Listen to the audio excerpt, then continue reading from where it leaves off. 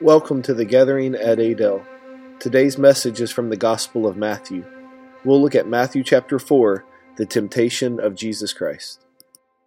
Today we're going to be looking at Matthew chapter 4, verses 1 through 11. The temptation of Jesus is what it's titled in my Bible. It's probably titled that in yours. We're going to look at the temptation of Jesus and what keys can we take out of there and apply to our lives.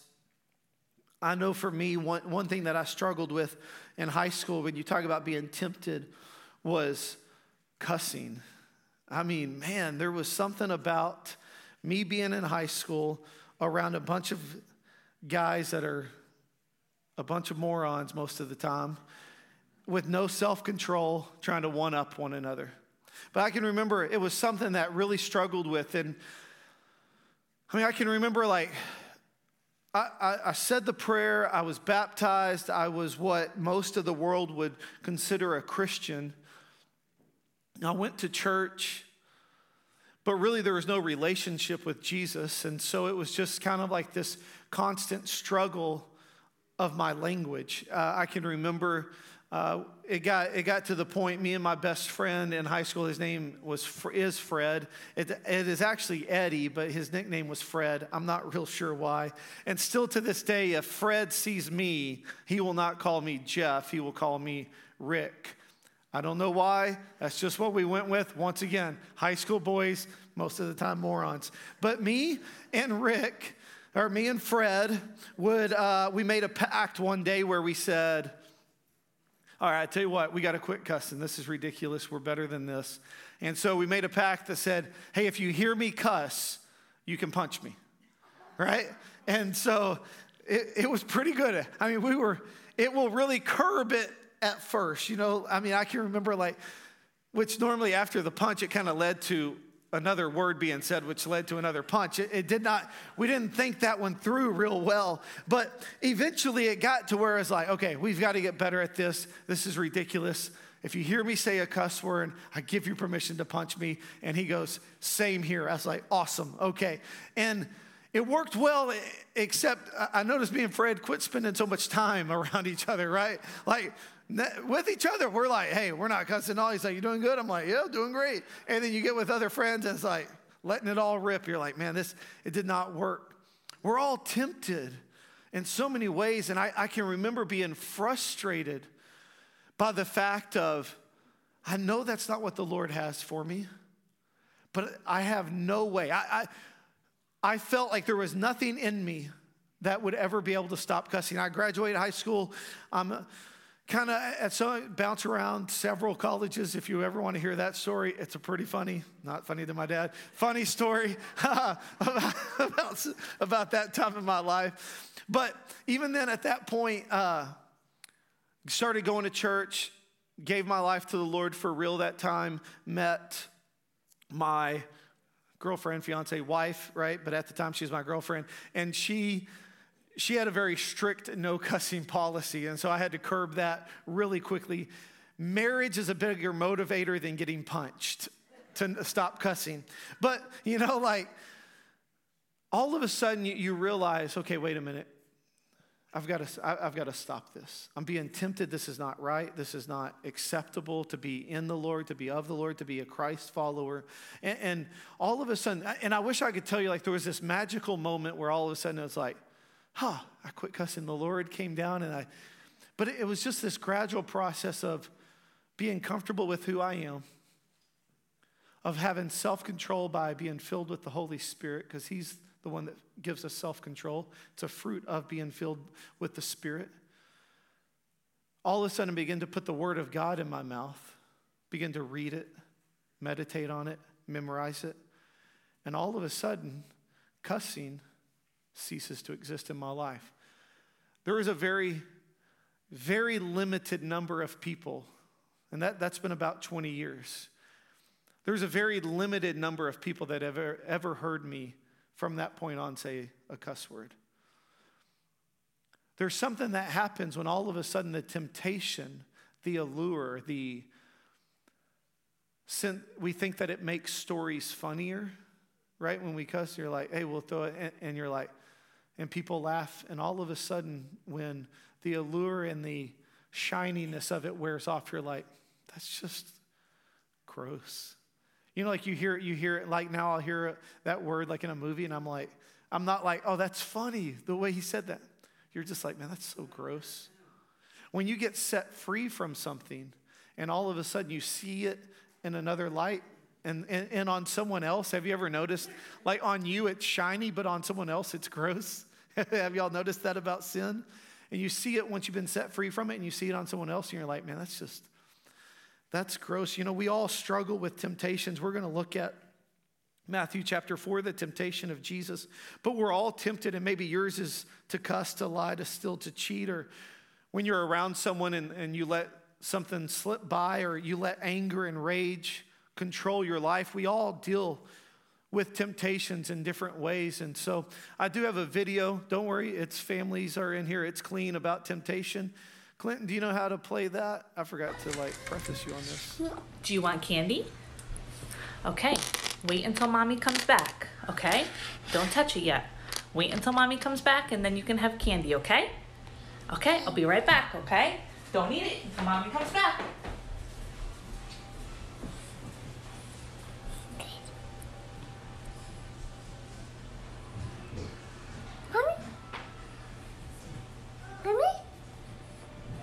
Okay.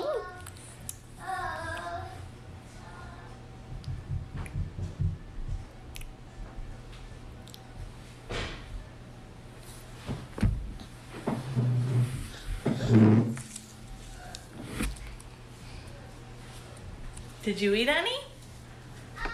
There's more now. There's more? You want some candy, baby? Yeah? Okay. So Dad's gonna put the candy right here, okay? But you can't eat any until I get back. I have to go do something really quick, okay? Okay, so keep it right here, and then I'm gonna go, but don't eat any yet, okay, until I get back, okay? So don't eat any. Let me come back, okay? Be right back. All right, don't eat any.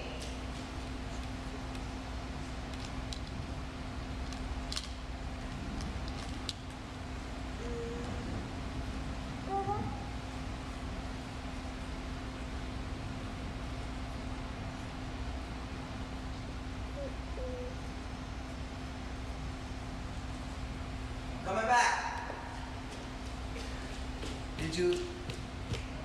Did you eat any? No, you didn't? Okay, good job. Good girl. You're so smart. I love you. Thank you for listening, okay? Give me a kiss. Besito. Besito. All right, here are your marshmallows. But hey, don't eat them yet, okay? Don't eat them yet. Mama's gonna be right back. Wait till I get back. Don't eat them, okay? Okay, don't eat them. I'll be right back.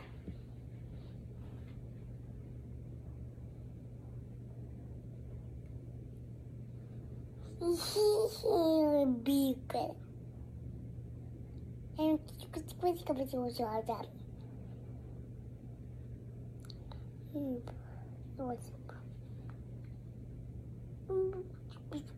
do that?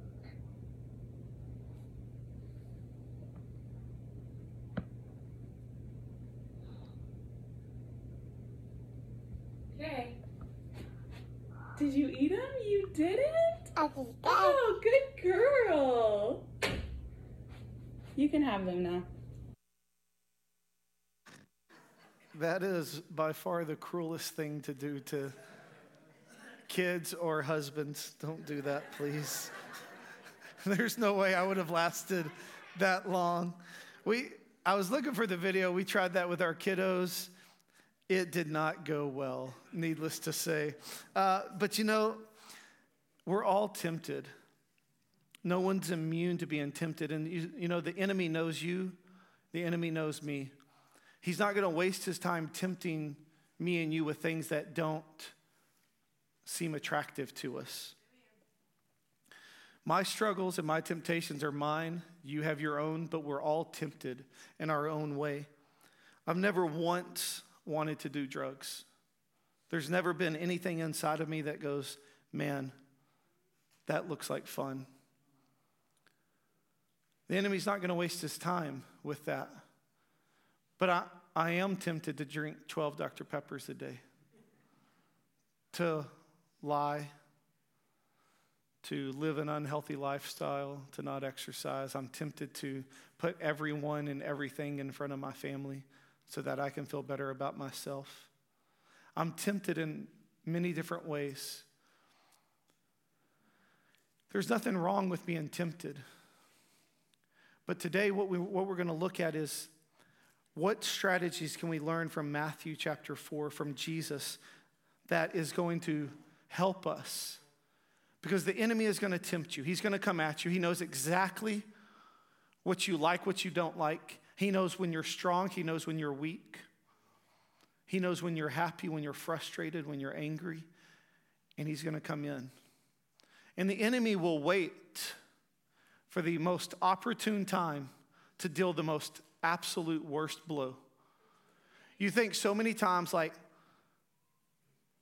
it happened so many years ago. And then all of a sudden it comes to light right now and you think, man, why?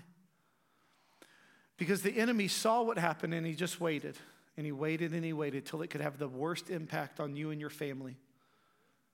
The enemy is not kind. You see that the enemy offers us something. And then he sits back, just like the kids with the candy. The enemy tempts us with this. And then he sits back and he waits and he watches for the destruction that's going to be caused. But there's good news. It says that in Hebrews chapter 4 that Jesus was tempted in every way. That you and I. Jesus was not tempted as God. Jesus was tempted as man.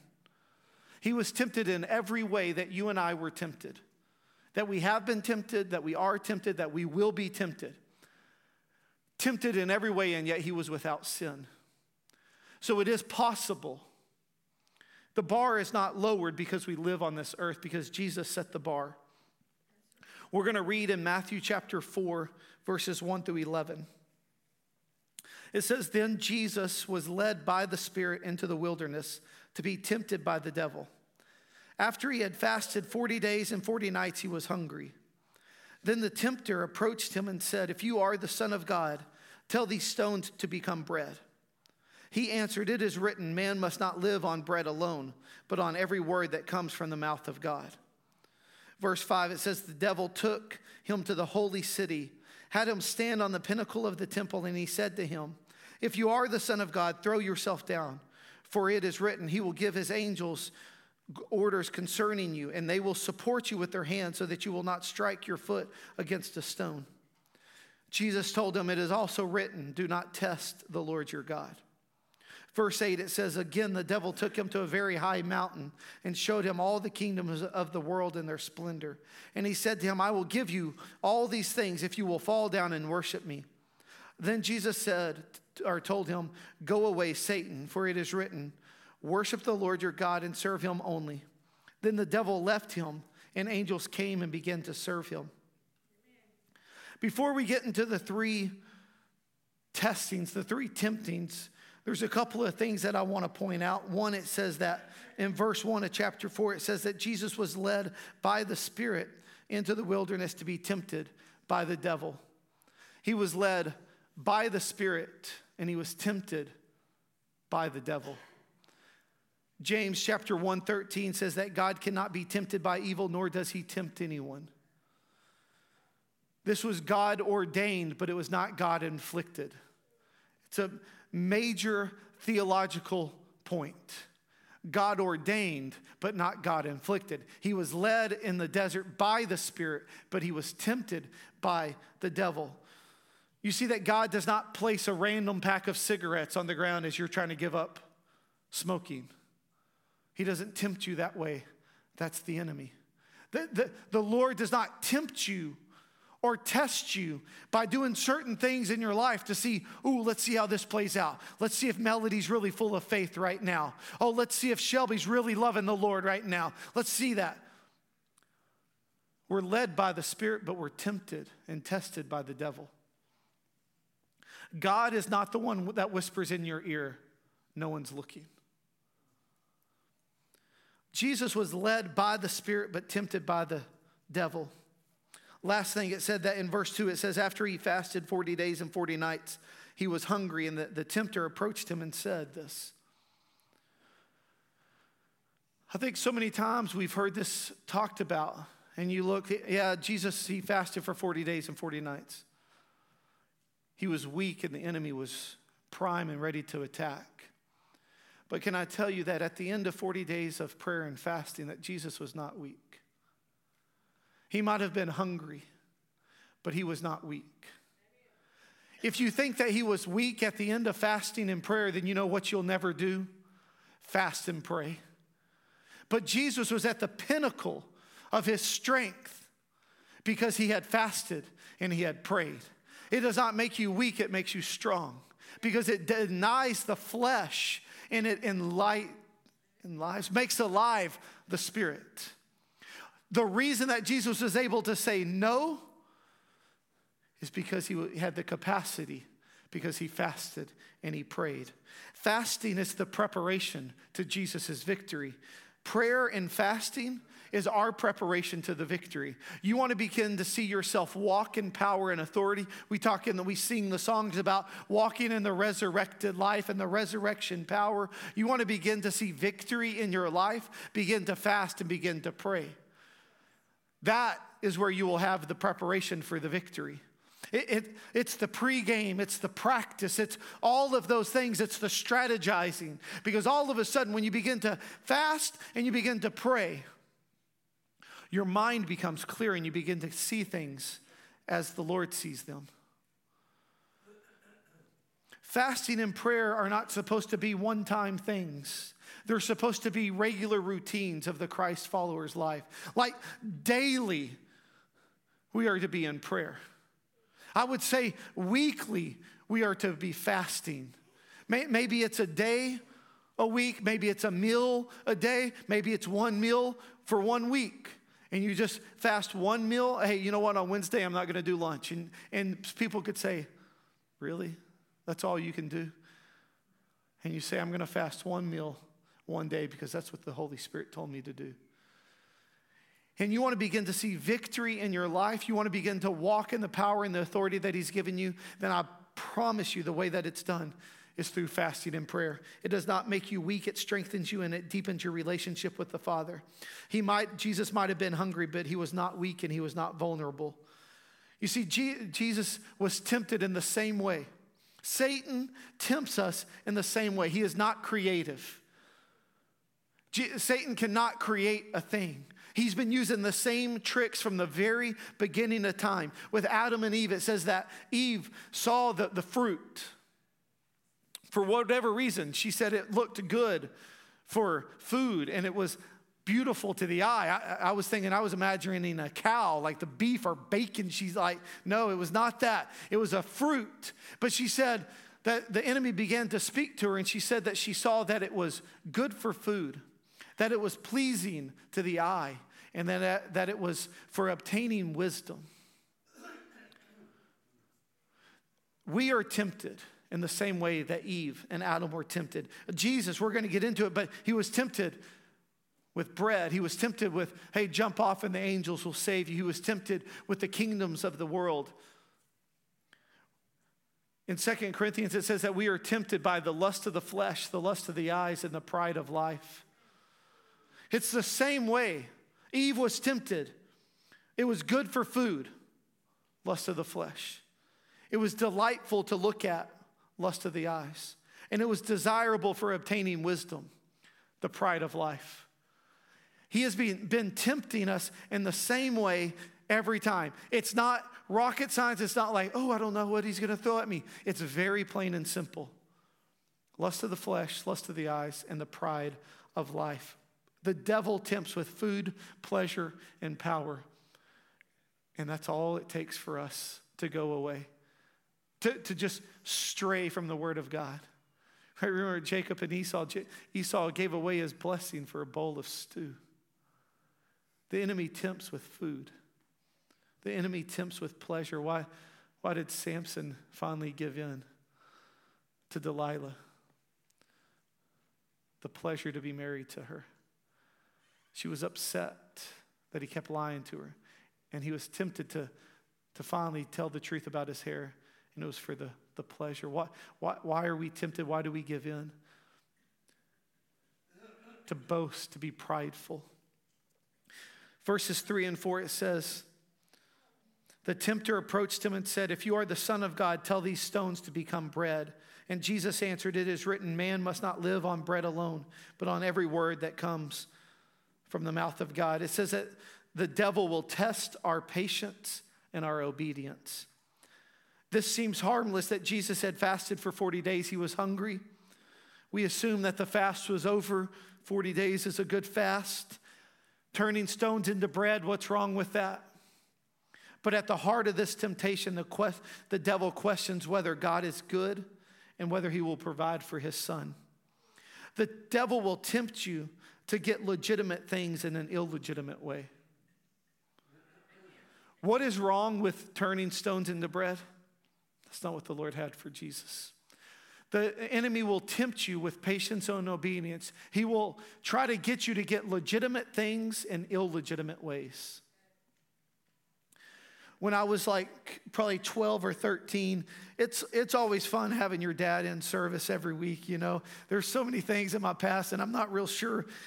I know he knows of this one, but maybe the totality of it, we'll see, probably. I put a lot of the blame on my cousin. But when I was 12 or 13, he was a year younger than me. We had mowed my great-grandma's yard right there in Strawn where we still live. She lived across from the tennis courts. And we mowed her yard for her. And I think it was for the grand sum of maybe like $5. I mean, and she was serious about holding on to that money when it came time to pay. I was like, hey, Grandma, come on now. You know, it was like $5. But man, me and my cousin Joseph, who is a cop now, so he passed even with this on his record. It did not really on his record. But we were 12, 13. She had paid us $5. We had finished, but she had left. And she left it on her table. But me and Joseph, we wanted to go play pool at this place in Strawn, and it was right there. Doors unlocked at Strawn, no big deal. It's our grandma. It's our money. We mowed. We finished the yard. We did what we were supposed to do. But she wasn't there. So Joseph went in, and this is the truth, all right? Joseph went into the house. I stood guard like I had to watch. She was like 80 years old. She's not sneaking up on anybody, right? But for some reason, that felt better because I didn't touch it, right?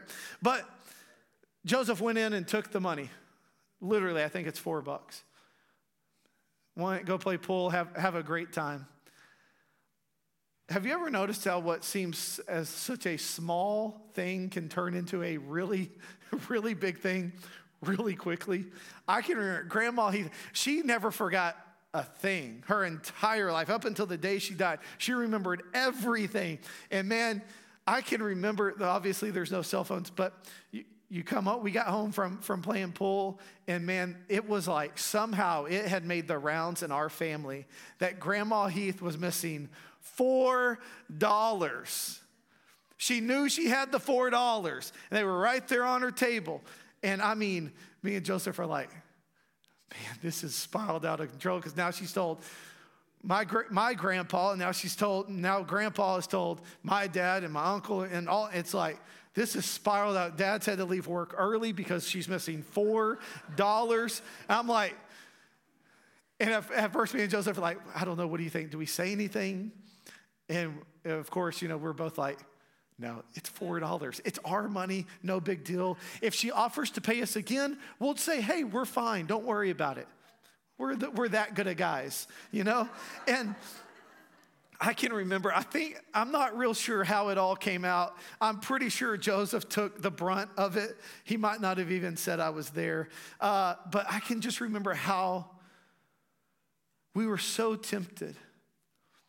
But the enemy will tempt you to get legitimate things in illegitimate ways. We have to allow God to work and trust that he knows what he's doing. When we make it happen on our own, have you noticed that we always settle for less than what he has intended for us? Instead of just waiting and trusting on him, Jesus was hungry and he waited. Because I love what it says in verse 11. It It says, then the devil left him, and the angels came and began to serve him. What is better, bread or for the angels to come and serve you? But so many times we get so sick and tired of waiting on God. Like, man, if God will just get out of the way, I can make this happen. And every time we try to get legitimate things in illegitimate ways, it's always less than what the Lord has for us. Verses 5 through 7, it says, then the devil took him to the holy city. He had him stand on the pinnacle of the temple, and he said to him, if you are the Son of God, throw yourself down, for it is written, he will give his angels orders concerning you, and they will support you with their hands, that you will not strike your foot against a stone. And Jesus told them, it is also written, do not test the Lord your God. You see, the devil will test our assurance of his love. If you are the Son of God, throw yourself down. Hey, the word, Satan quotes the word of God. Hey, remember in that Psalm 91, right? Remember he said that he'll give his angels charge over you. You won't strike your foot. If you're the Son of God, then do that. Do you notice that there's something significant about that? Because if you look at the last verse in chapter 3, when Jesus is baptized, it says, and a voice from heaven said, this is my beloved Son, and with whom I'm well pleased. So what does the enemy attack him with? Oh, hey, so you're the Son of God, right? Isn't that what he just said to you? Like 41 days ago, you're right before all this fasting nonsense. Satan comes right back to exactly what the Lord said, just like he did with Eve. And he said, hey, if you are the Son of Man. At the heart of this temptation, the devil questions whether you believe that God loves you and cares for you. We might not use these exact words, but we still question him. Oh God, if you love me, will you help me get through this test, get through this meeting, help me with these people? If you're real, God, then blah, blah, blah, blah. If you love me, then this. Because at the heart of this temptation, the enemy is always trying to get us to question whether we are actually loved by God. Do you really think that God loves you, that he cares for you, that he will protect you, that he will watch over you? That is at the heart of this temptation. Those thoughts are the devil lying to you that God doesn't love you, doesn't know you, doesn't care about you. The enemy has no new temptations. He's always trying to come at us. Lust of the flesh, right? Hey, turn these stones into bread. Lust of the eyes, like, oh, hey, God doesn't see you. He doesn't love you. He doesn't care for you. If you are the Son of Man. Oh, hey, if you are his, then why is this happening to you?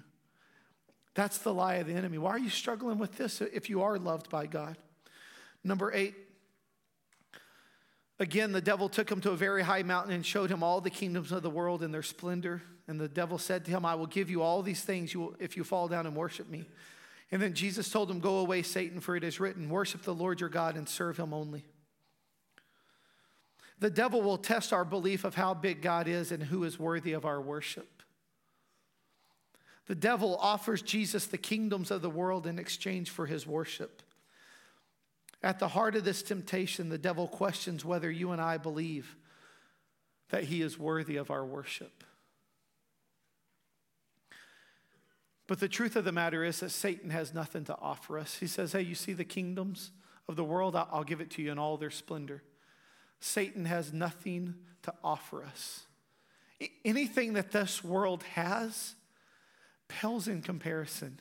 Satan will tempt you and me with like money, promotion, cars, 401ks. He'll tempt you and he'll tempt me with the pleasures of this world, a lake house and a boat. He'll tempt us with all of this thing. But the truth of the matter is that this world has nothing to offer me. You think that having a lake house is going to make you happier? It pales in comparison to spending eternity before Jesus, standing before him and him saying to you, well done, good and faithful servant. You think that having a big 401k is going to make you happy? Nothing compares to the peace that he has to offer, the peace of God that surpasses all understanding.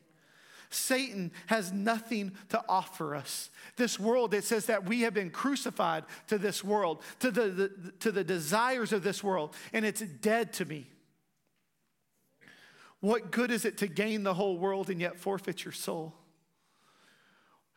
What good is it to have all of the things that the world offers and yet spend eternity separated from him?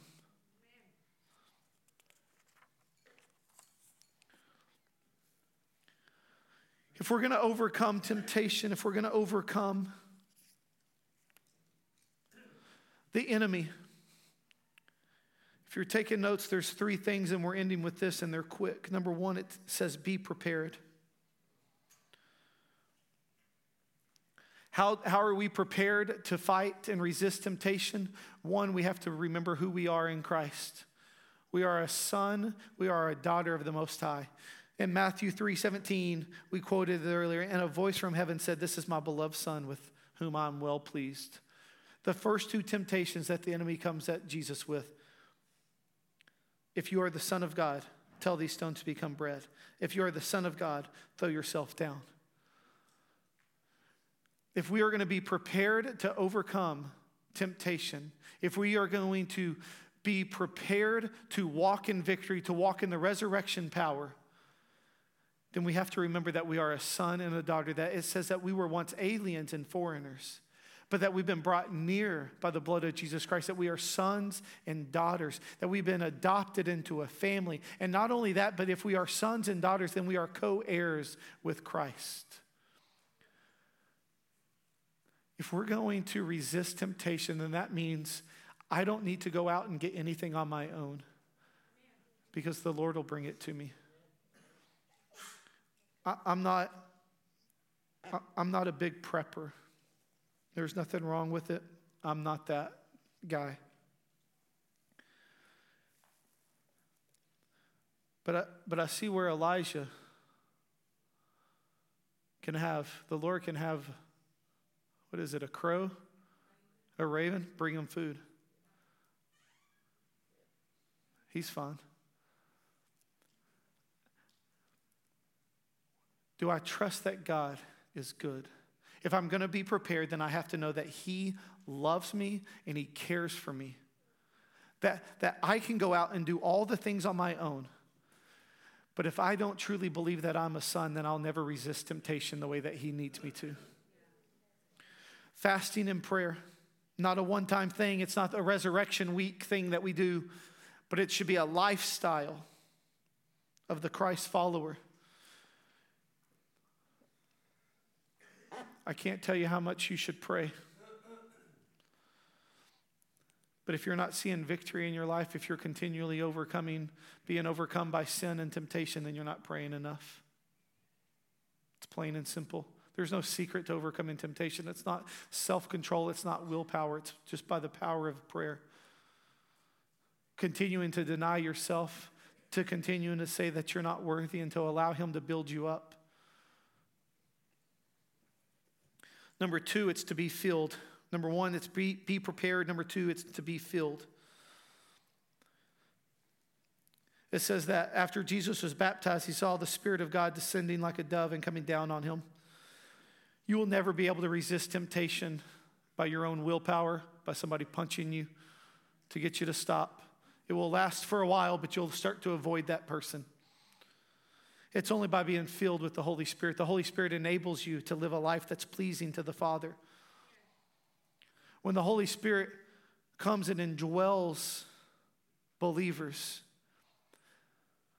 then there's a process where the Holy Spirit begins to work on us and we begin to be made like Christ. We're made in the image of Christ, but what the Holy Spirit does is he begins to reveal that we are already made in the image of Christ. He begins to work on us, to teach us, to lead us and guide us. There's not just the gifts of the Holy Spirit. There's not just the fruits of the Holy Spirit, but there's also the ministry of the Holy Spirit. And the Holy Spirit comes and it says that he convicts us of unrighteousness.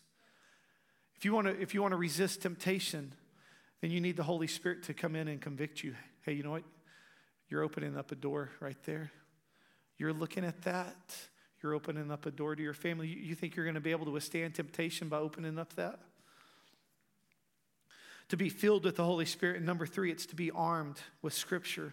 Be prepared, be filled, and be armed with Scripture. Jesus resisted the enemy with the Word of God. He didn't have any self-help. He didn't have any new things. Didn't reinvent the wheel. He just quoted the Word of God. I had a conversation that this family, they left our gathering. They went back to Northside. They're blessed, and they were at Northside for 15 years. They came here because the Lord told them to, and then they went back because the Lord told them to, and were completely blessed by them and their family for the short time that they were here. But she was telling me a testimony. She said, you know, when you first talked about that scripture recitation, she goes, I was offended. Because you preach grace, but that sounded like religion. I said, I know, I was offended too when our pastor told us about it. But she said, I went and I was visiting a lady in a nursing home. She was 97 years old. 3 years ago, she became blind. And she said, in that moment, the Lord said, wouldn't it be good to know the Word of God now? And she said she broke down and she says, I wanted to call and apologize to you for being offended at you. Because it's not law, it's not religion. If you want to be armed against temptation, be armed with the Word of God.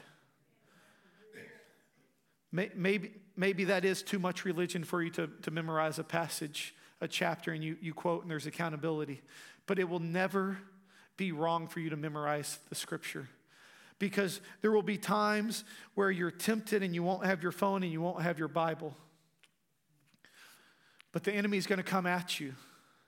And you're going to have to know right away. Jesus was in the wilderness. In the wilderness. Without his cell phone, without his tablets. And he defeated the enemy with simple passages. The Word does say that it is part of our armor, that it's the sword of the Spirit. Right? He says, put on the armor of God, and he says, and the sword of the Spirit, which is the Word of God. So that can't be a bad thing. If you want to begin to walk in the resurrection power, if you want to begin to walk in victory and not be overcome by temptation, have Scripture memorized. When all of a sudden, whatever issue you deal with, whether it's anger or lust or lying, a simple Google search will tell you the passages for those things. Begin to write them down and begin to just pray through them and study them. Begin to memorize it, because when the Lord comes to you, or when the devil comes to tempt you, the Word of God will make him flee quicker than anything else. It's picnic time, and I'm looking forward to it.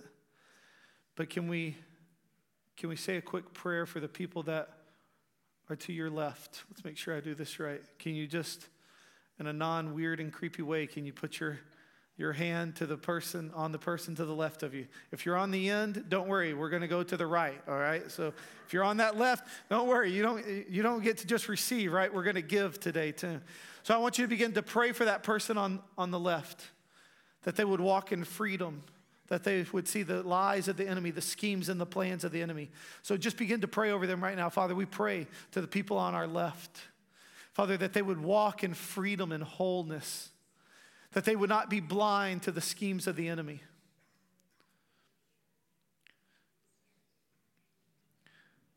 Don't use up all your good prayers, because we're going to the right. You ready? I don't want the right to feel rejected here.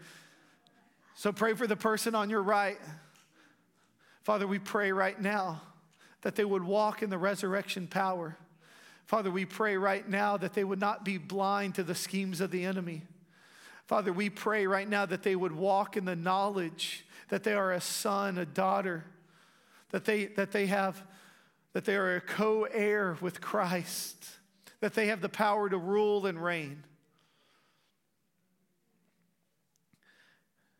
And for sake of time, I want you to begin to pray for the person behind you and the person in front of you.